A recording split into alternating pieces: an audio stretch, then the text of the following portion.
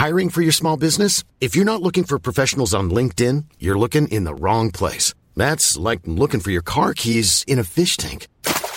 LinkedIn helps you hire professionals you can't find anywhere else, even those who aren't actively searching for a new job but might be open to the perfect role. In a given month, over 70% of LinkedIn users don't even visit other leading job sites. So start looking in the right place. With LinkedIn, you can hire professionals like a professional. Post your free job on linkedin.com/people today.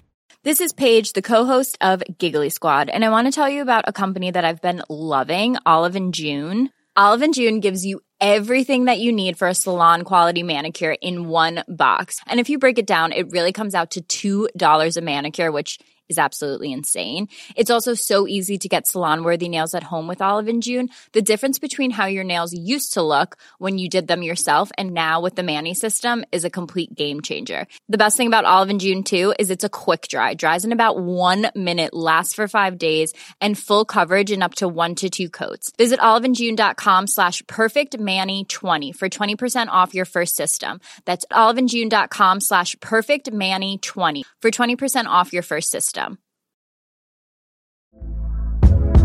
Hey there, it's Michelle Norris. I'm host of a podcast called Your Mama's Kitchen. When I travel, I'm usually looking for a way to find a taste of home when I'm not at home. And one of the things I love to do when I am at home is entertain. And Airbnb allows me to do that. When I was in California recently, I rented a house that had a great kitchen. And when we were sitting around the table, we were all thinking, we're in someone else's house. Someone could be in all of our homes as well.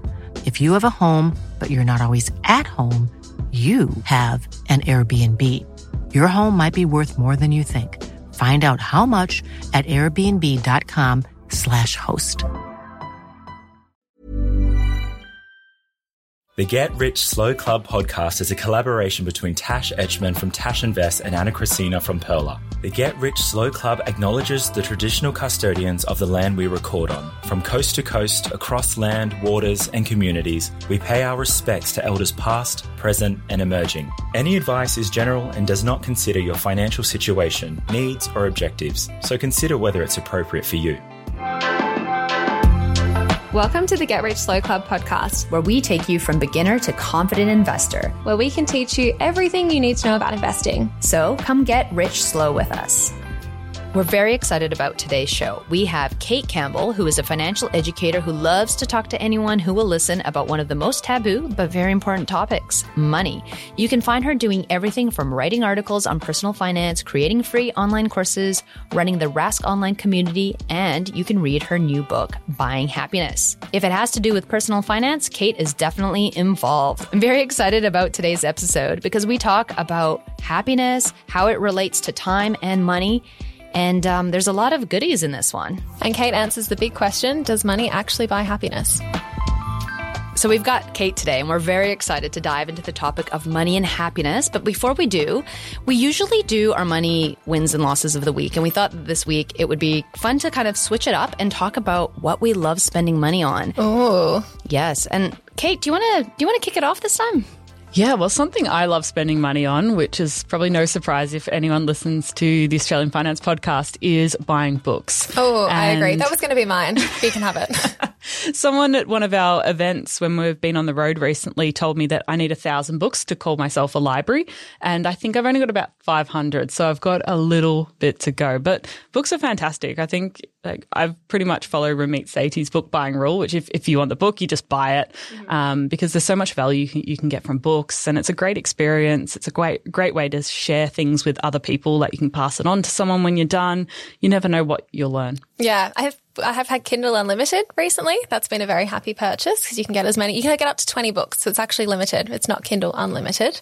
Per month? At once. So you can return it and then get another one. Yeah, I was a bit upset when I was downloading more and I had you have to return one first. And for someone traveling a lot, that probably is very helpful. You don't need a whole library in one place. No, it's fine. Yeah. And then I get analysis paralysis just picking a book to read when there's too many. So yeah, 20 is fine.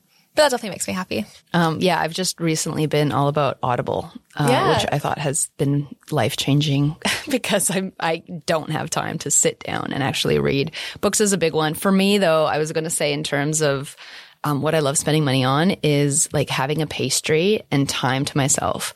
Maybe because it's, as a parent, you have very little time. So like allocating, I'm going to get a coffee, I'm going to get a pastry. I don't have anyone with me. Like that has become magic. Your little happy space. Yeah. So that's been my like moment of happiness, I think. Just having. It's amazing. It doesn't have to be those huge things that make us happy. It's often the small times with the pastry, the time alone, the coffee. I mean, when I was researching for the book Buying Happiness, I surveyed over 350 members of our community for the finance podcast and asked them what are some of the smallest things that they spend money on or time on to add happiness to their lives, just sort of giving low cost strategies. And coffee came up time and time again, whether it was making coffee at home with their partner, going on a coffee walk with their mum, buying a coffee for a friend at the office. It's just that small thing that adds connection and builds our relationships. And it's just funny because so much of that personal finance advice is like, cut out the coffee and you'll have a home deposit, which we know the maths doesn't check out for that. Small things do add up, but it's often those small things that add a lot of value to our lives. What were some of the other things that came up frequently? A lot of people, in terms of time, it was just spending time with friends and family, whether it was going out or just at home, having someone over for dinner. Even just things like better running shoes. Often it was those sort of apparel items, whether it was clothes for the snow, running shoes. Someone even said like really good quality socks. Oh, yes. That's a good one. So I agree. Quality of life, right? Like it impacts your quality of life in a way. It's not like this purchase that is, like a desire. It's more of like, this just made my life better, I find, right? Yeah, it makes your everyday better when your socks aren't itchy or they actually feel nice and comfortable. And something else that came up a lot was spending money on other people. So I don't know if they realized it or not, but it was often the experiences and the things they spent money on that had a relationship aspect. So someone said buying a new trampoline for my daughter and then having hours and hours of experiences and fun times doing that together, or paying for my parents to travel from overseas to come and visit my family. And so time and time again, and actually the research shows that spending money on other people, whether it's for experiences, for things, makes us a lot happier than just spending that exact same amount of money on ourselves. And so I think there's a lot of things that make us happier that we might not realize what we're doing, but our brain knows. Yeah. And we're just doing it in the background and even like that relational aspect. So if you have a friend and you go out for coffee, one person might pay for both coffees one time with the expectation that you'll catch up again and you'll shout the next time. Mm-hmm. And so that adds to that relational aspect as well. I love the relational side of money. It's a huge topic. Well, you did mention your book, so Buying Happiness. I'm very excited to read it. I know we got a signed copy today. Yeah, so it's feeling very special. We're very special. You're one of the few people in Australia that have a signed copy right now. Wow, win. Yes. What can people learn from your book?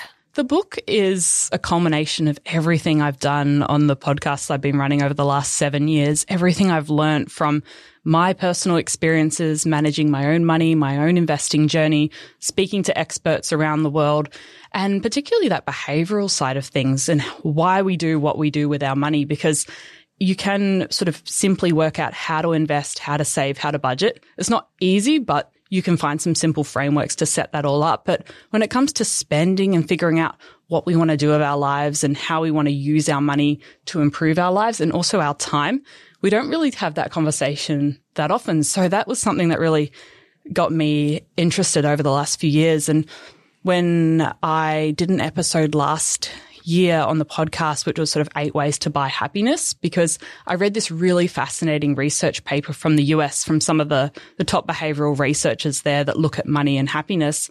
And it was called something like, if money doesn't make you happy, you're probably not spending it right. I feel like I read that, the Harvard one. Yeah, it was Elizabeth Dunn, Michael Norton, a few other people there. And they also did a book, Happy Money, I think it is. And it was just fascinating. They pulled together all these different research papers and showed all the different ways that you could spend your money a little bit differently to add value to your life. And that really got me thinking about how we use our time and resources better. And so the book sort of slowly formed over the past year, and I did a lot of research into the money and time aspect and how we can use those resources, not to just completely overhaul our life, but just make small changes to the way we use them. But there's also a bit of personal finance, so helping people build their emergency fund, get out of debt. And there's a bit on investing and how to get started in a really simple, straightforward way, and not trying to cover everything, but just trying to give you the basic tools to get started.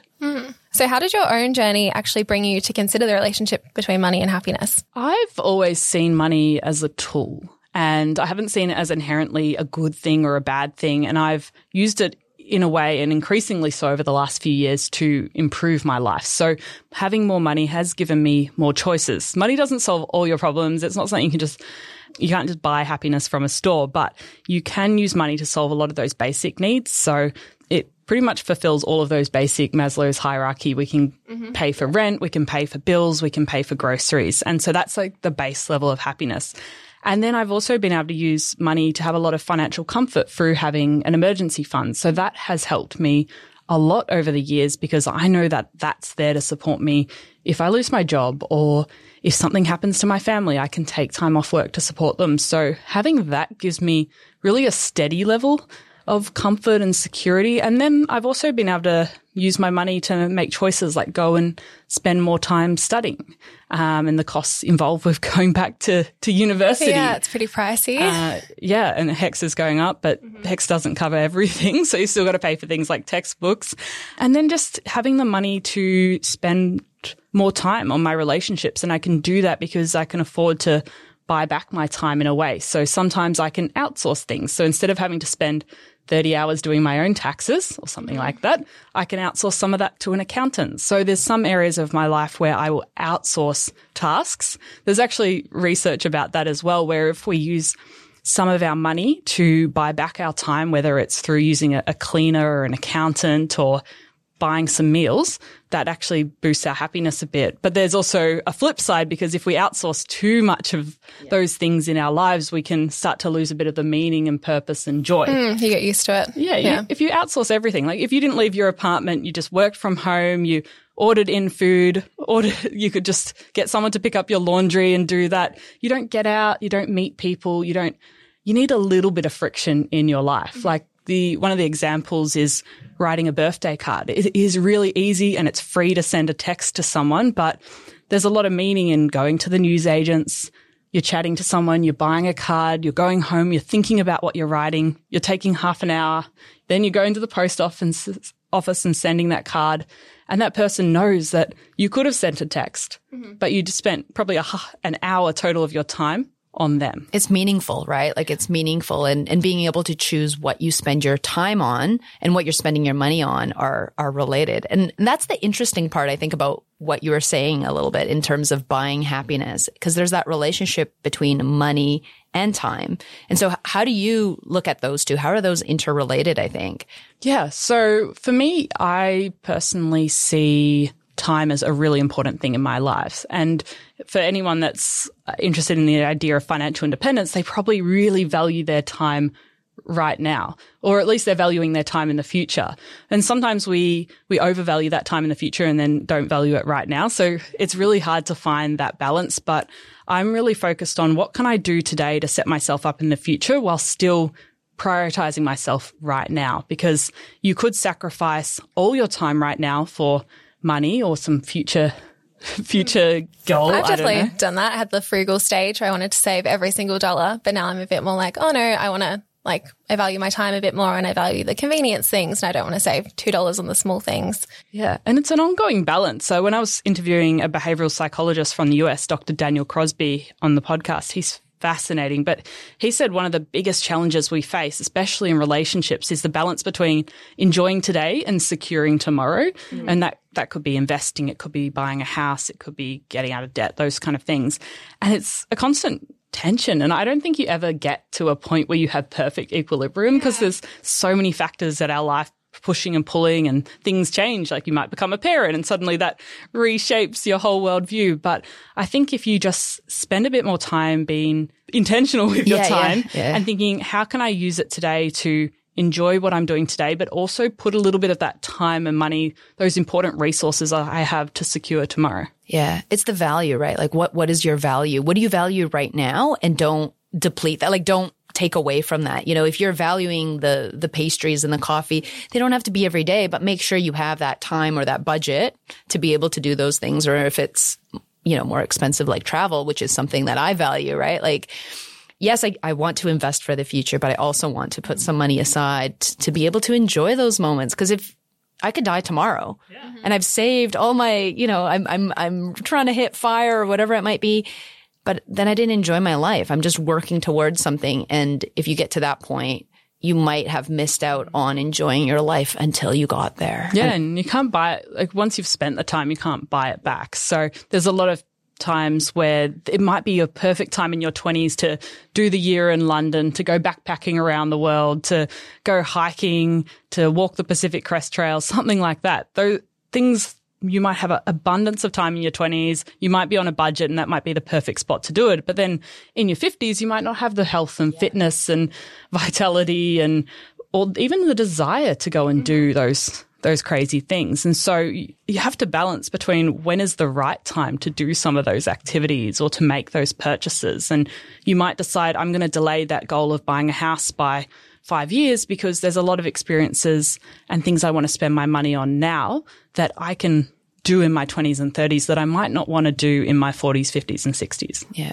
How do you think someone can actually balance that? For me, it's writing down what I want to prioritize right now. And so I know that there's a lot of things I want to do and achieve, but I know I can't do them all at once. Yeah, you can have everything, just not all at once. What's that quote? Yeah. Well, Paula Pant has one, which is you can afford everything, you can afford anything, but not everything. Yeah. No, I do like that one. But even just writing down what are some of the things you want to achieve over the next, like all those things on your bucket list, and then trying to sort it out over, maybe break it into decade categories. And then if you can break it into 5-year categories again, so you can go, okay, these are the 5 things I want to achieve over the next 10 years, but I can't do them all in the next 12 months. Mm-hmm. And so how can I push one back 2 or 3 years? Because, okay, that's still something I want to do soon, but I'm okay if it doesn't happen in the immediate 12 months, but I really want to prioritize finishing this course. So that's going to be my focus for the next 12 months. And so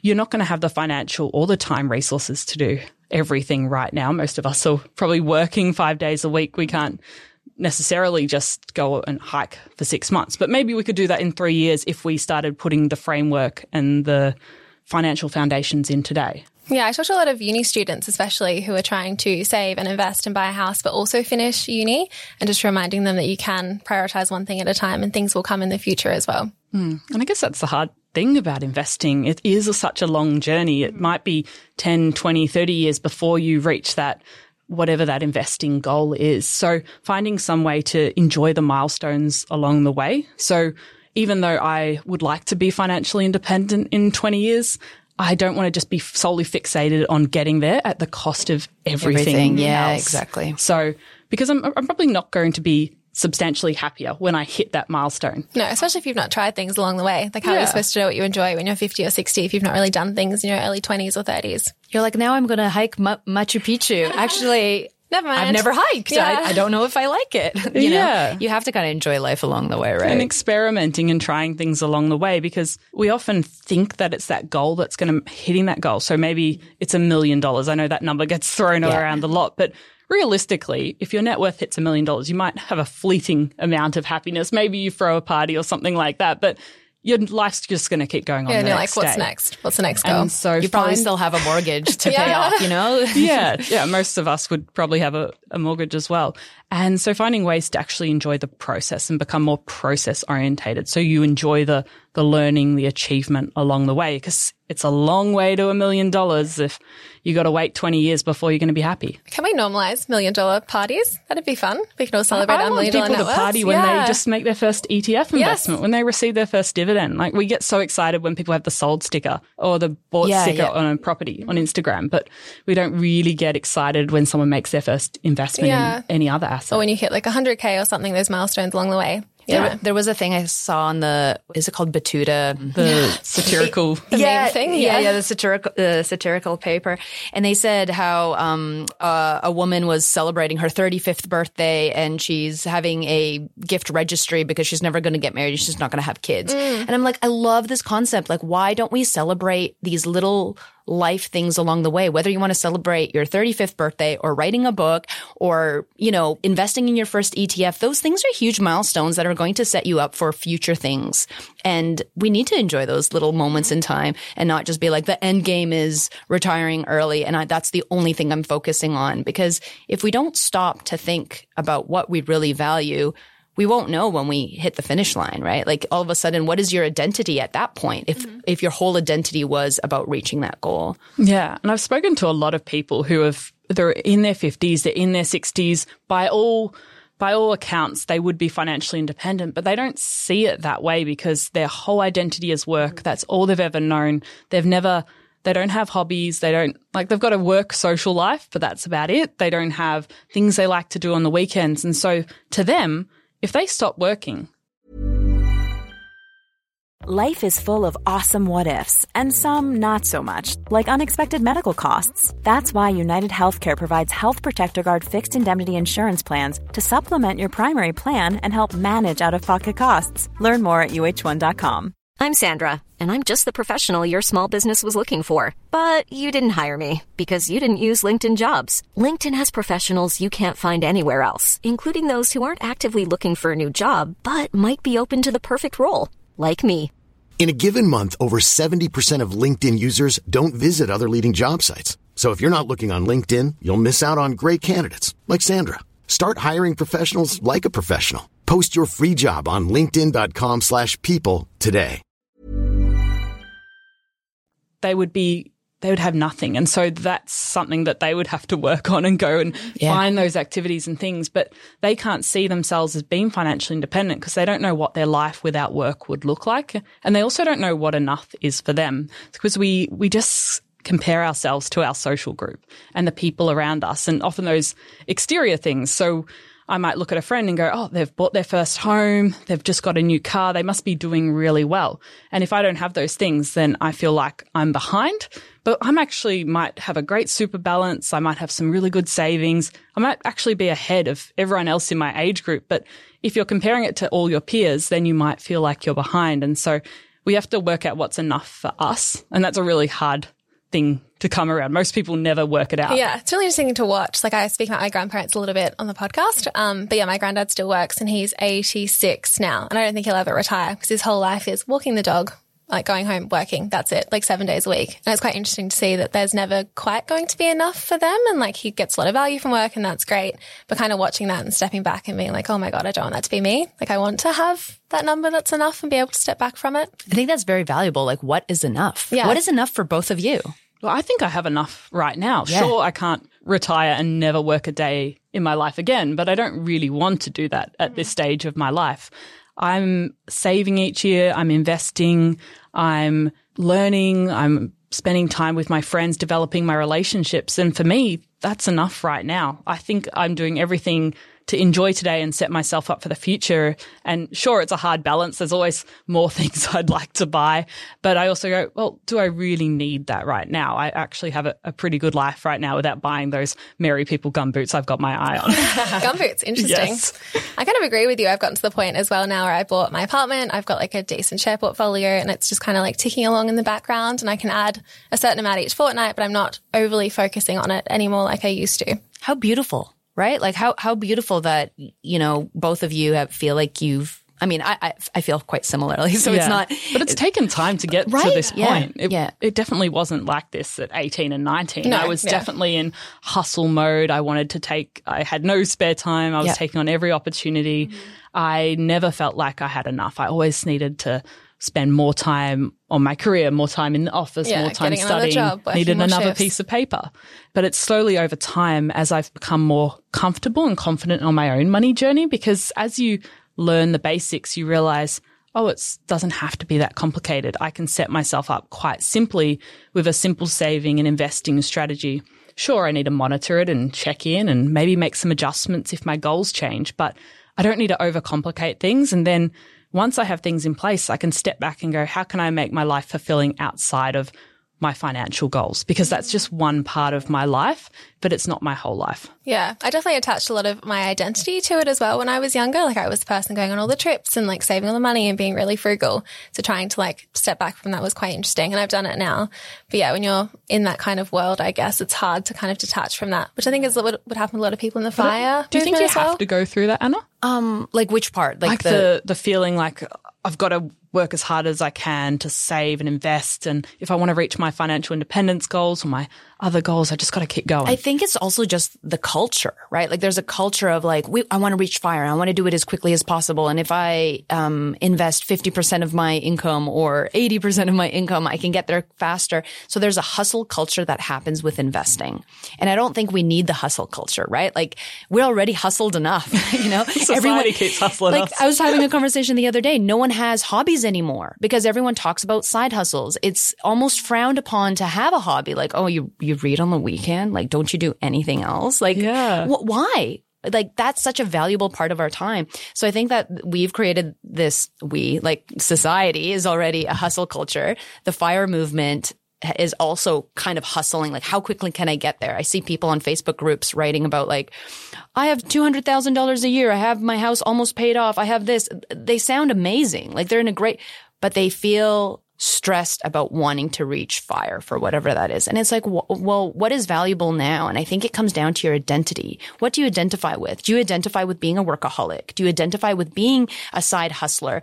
Those things are fine to identify with, but what other things do you identify with? Like what brings happiness? What brings value to your life? What is your rich life, right? Like all of those things. It's not just enough to have that end goal. And you know, we're very goal oriented as humans. Like that's just really a part of it. But when you read things like Atomic Habits, which I talk about all the time on the podcast, it's a great book. But it's such a great book. You know, like what is our identity and which identity do we want to take on? Do we also want to be an artist? Do we also want to be someone who's into healthy living and trying alternative fun craft things like making candles? Like we can take on other identities along with trying to be financially savvy, right? It doesn't have to be our whole identity. And if we unpack what our own identity is, we can kind of maybe find what we really value or want to value. And it's interesting because we often think it's the goals and the fame and the success that will make us happy, but it actually is our relationships. And one of the longest running studies on adult development run by Harvard in the US, a psychiatrist who's currently the director of the program, Dr. Robert Waldinger, sorry, bit of a long name, he has looked at all of the research and they've found that the biggest predictor of health and well-being over time is actually the quality, not the quantity, but the quality of our relationships. And that is what makes us happy, knowing that if something goes wrong, if you have a bad day, if you're in hospital, you have someone to call and that they're going to come and they're going to give you the help and the support, and you have people you can depend on. You've got a community, and that is actually what leads to our overall health and well-being over time. It's not it's not the $1 million in the bank account. It's not reaching a new level of career success. Often those will make us happy for a short period of time and they're part of our overall happiness. But often we can work towards financial or career goals and then neglect relationships. Yeah. And relationships, some of them can be neglected for a few years. Like I haven't spoken to a friend for a few years and we had dinner the other night and it was like no time had passed. But sometimes you can't neglect those relationships. And if you neglect things for too long or you miss too many of those important milestones in someone's life, sometimes that sort of irreparably damages them. And so that's something that I'd love more people to think about on their own financial journey is, am I prioritizing time with my friends and family along the way in order to have a better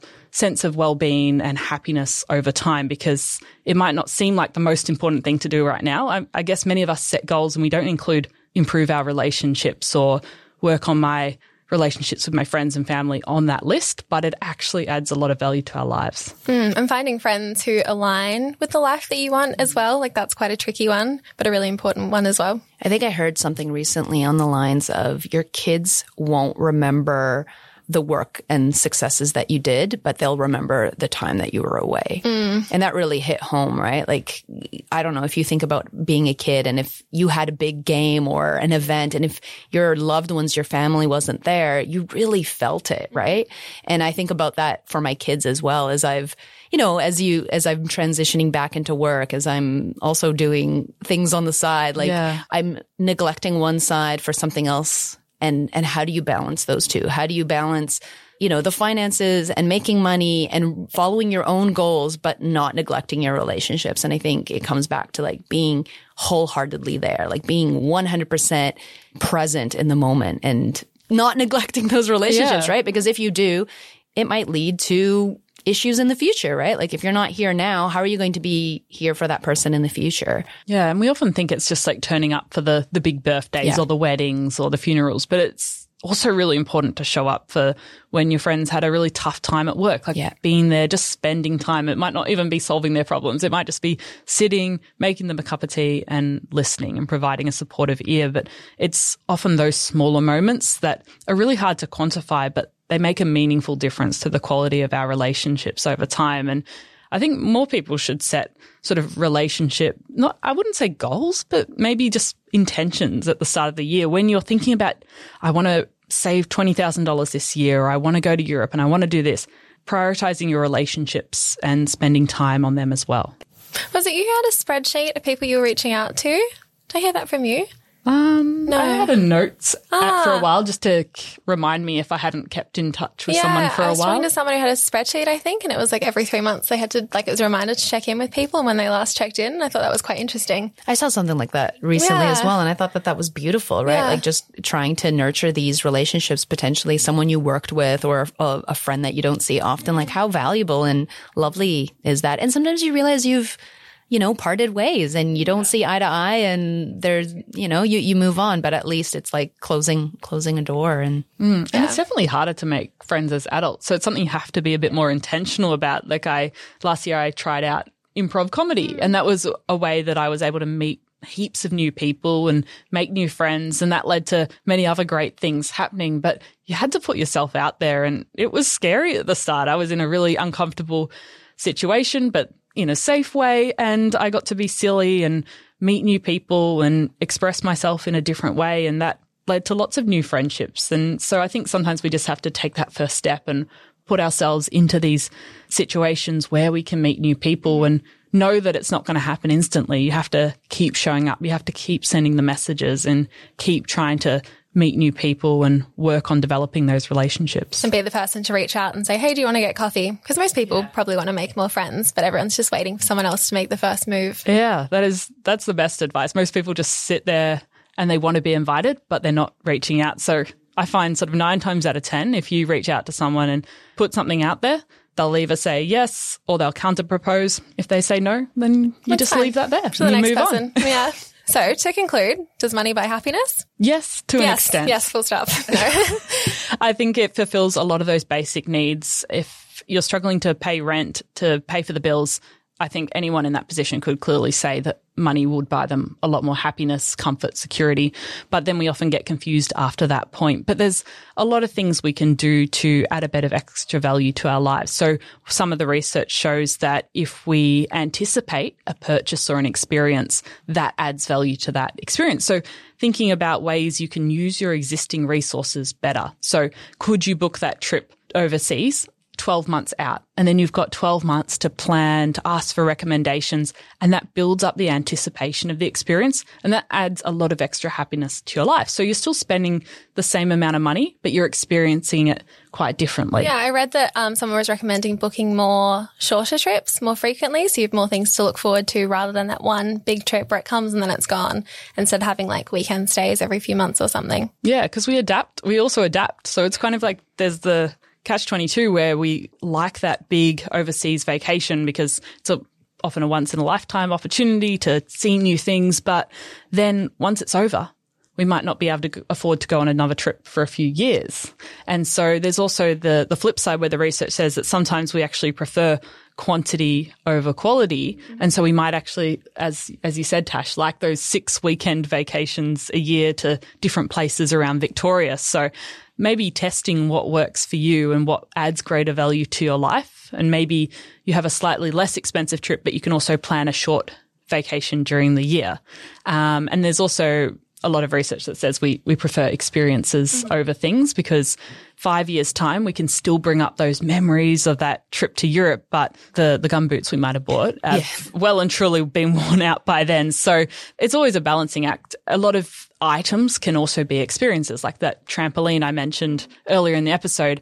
It's a purchase of a physical item, but it's going to give hundreds of hours of experience from it. So often things sit in that middle between an experience and an item too. Yeah, and actually figuring out what you do enjoy as well, like not just following the latest TikTok thing where everyone's in Europe and you might not actually enjoy backpacking around Europe. It's really figuring out what you enjoy and what you actually want to spend on. Yeah, like a lot of people romanticize solo travel, but I solo traveled for 3 weeks and it's hard. I don't think I'm a solo traveler. Yeah, I'm definitely a solo Yeah, traveler. I like it in like short bursts, I guess, but having it really like structured almost, where I know there's an end and I'll get to see people. But it can be hard because if you have never been confronted with yourself for like a long period of time, if you've never gone out for dinner by yourself or to the theater by yourself, that might be a place to start before you go on a trip by yourself. When you've just seen like TikToks glamorizing it. Yeah. So you can find ways to do those things in Australia without going overseas. So finding small ways to experiment as well on how you can spend your money better. And we mentioned earlier sort of outsourcing some of those tasks. So there might be something you really just dislike doing. Maybe it's once a year, maybe it's once a month. This I can't regular wait to task. outsource the cleaning. That is my dream, getting a cleaner. And so for you might prioritize putting some money aside in your budget for outsourcing cleaning once a fortnight, and then that time is freed up for you to do something else and maybe spend more time with friends and family. Great tips. I love these tips of how to buy happiness along the way, right? You can do it. The answer is yes. And also novelty, because our brain adapts to things so quickly, and our baseline just keeps adapting as we get paid more. We just adjust to a new standard of living. But it's the same with activities. So if you can find a way to surprise your friend with an experience, like that actually will make both of you quite happy. And novelty. So instead of going to the exact same restaurant or coffee shop every time, mixing things up, walking in a new direction, that just is a small way to use the same amount of time and money that you would have spent, but add a bit of extra happiness to your day. I love that one. Yeah. Do you have 2 quick actionable steps for people who want to buy more happiness? Plan something right now so you've got something to anticipate in your calendar 30 days' time. Book a ticket to a show, book a movie, book a dinner with a friend. Oh, there's good movies around at the moment. Yeah. Oppenheimer. I loved it. Have you seen it? No, I haven't. So good.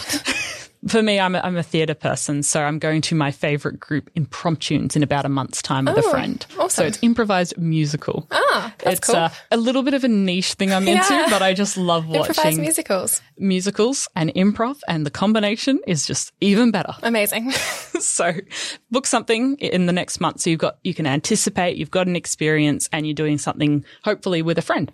And second tip would be working out what you value spending money on, and then try and spend $50 more on it this month and just really enjoy that experience or that item or that piece of cake. Oh, I love that. Oh, yeah. Or the pastry and the coffee. Yeah. Awesome. Thanks, Kate. And where can people find more about you? You can find more about me on the Australian Finance Podcast, available on all good podcast players. And also you can buy my book, Buying Happiness, Learn to Invest Your Time and Money Better, on Amazon, Booktopia, and hopefully in Dymocks and other bookstores near you. It's exciting. We'll just pop the link up. It's a really good book. I'm excited. Amazing. Tash got an early peek at the book. Yeah, it's very good. Awesome. Thanks, Kate. Woo. Thanks for having me.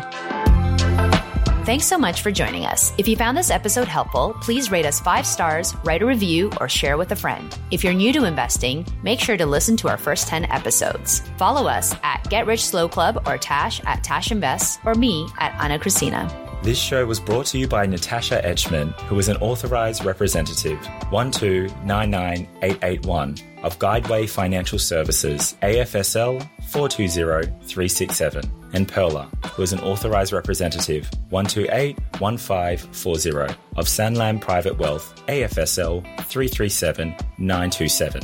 Knowledge is power, especially when it comes to investing. So make sure you check out our financial services guides and read the product disclosure statement and target market determination for any investments you're considering. See our show notes for more info.